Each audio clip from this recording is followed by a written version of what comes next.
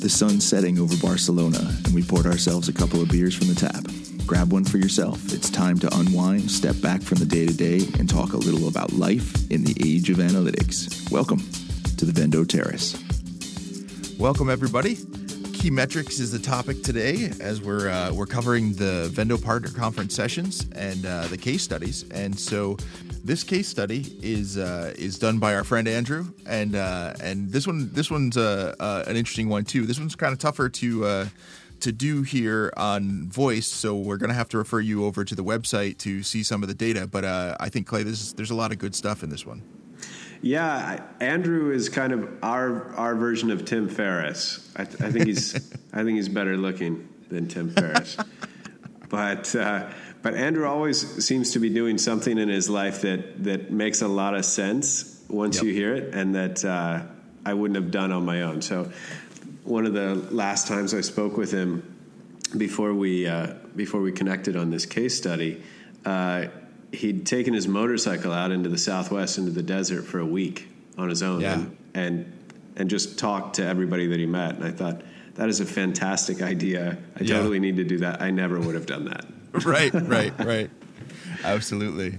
And so here he's kind of walking us through one of his routines here and the key metrics that he's looking for his business.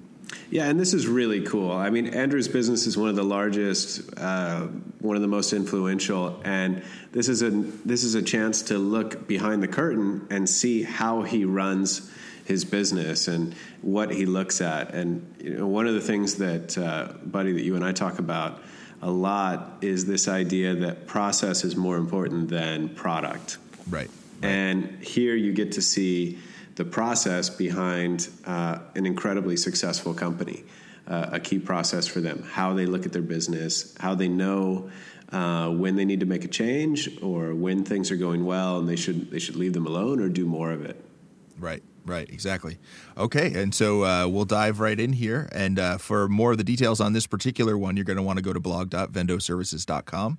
And hopefully we'll see you guys for this session on Tuesday, September 13th. Andrew's got a habit. He's a life hacker and a work hacker, so he takes his habits seriously.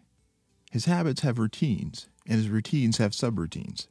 They take a lot of effort at the beginning to turn into habits. In fact, they take 6 weeks of willpower and concentration to turn a new behavior into a habit that operates more or less on its own. Once a habit is in maintenance mode, he sets up occasional reviews. Does this habit still work for me as well as when I set it up? He asks himself. The habit he wants to review now is his morning routine. In particular, he wants to focus on how he looks at his business each morning. On our website, you can see what he reviews each morning and compare that with your morning routine. How could he improve his habits? How could you improve yours? Come join the conversation at blog.vendoservices.com.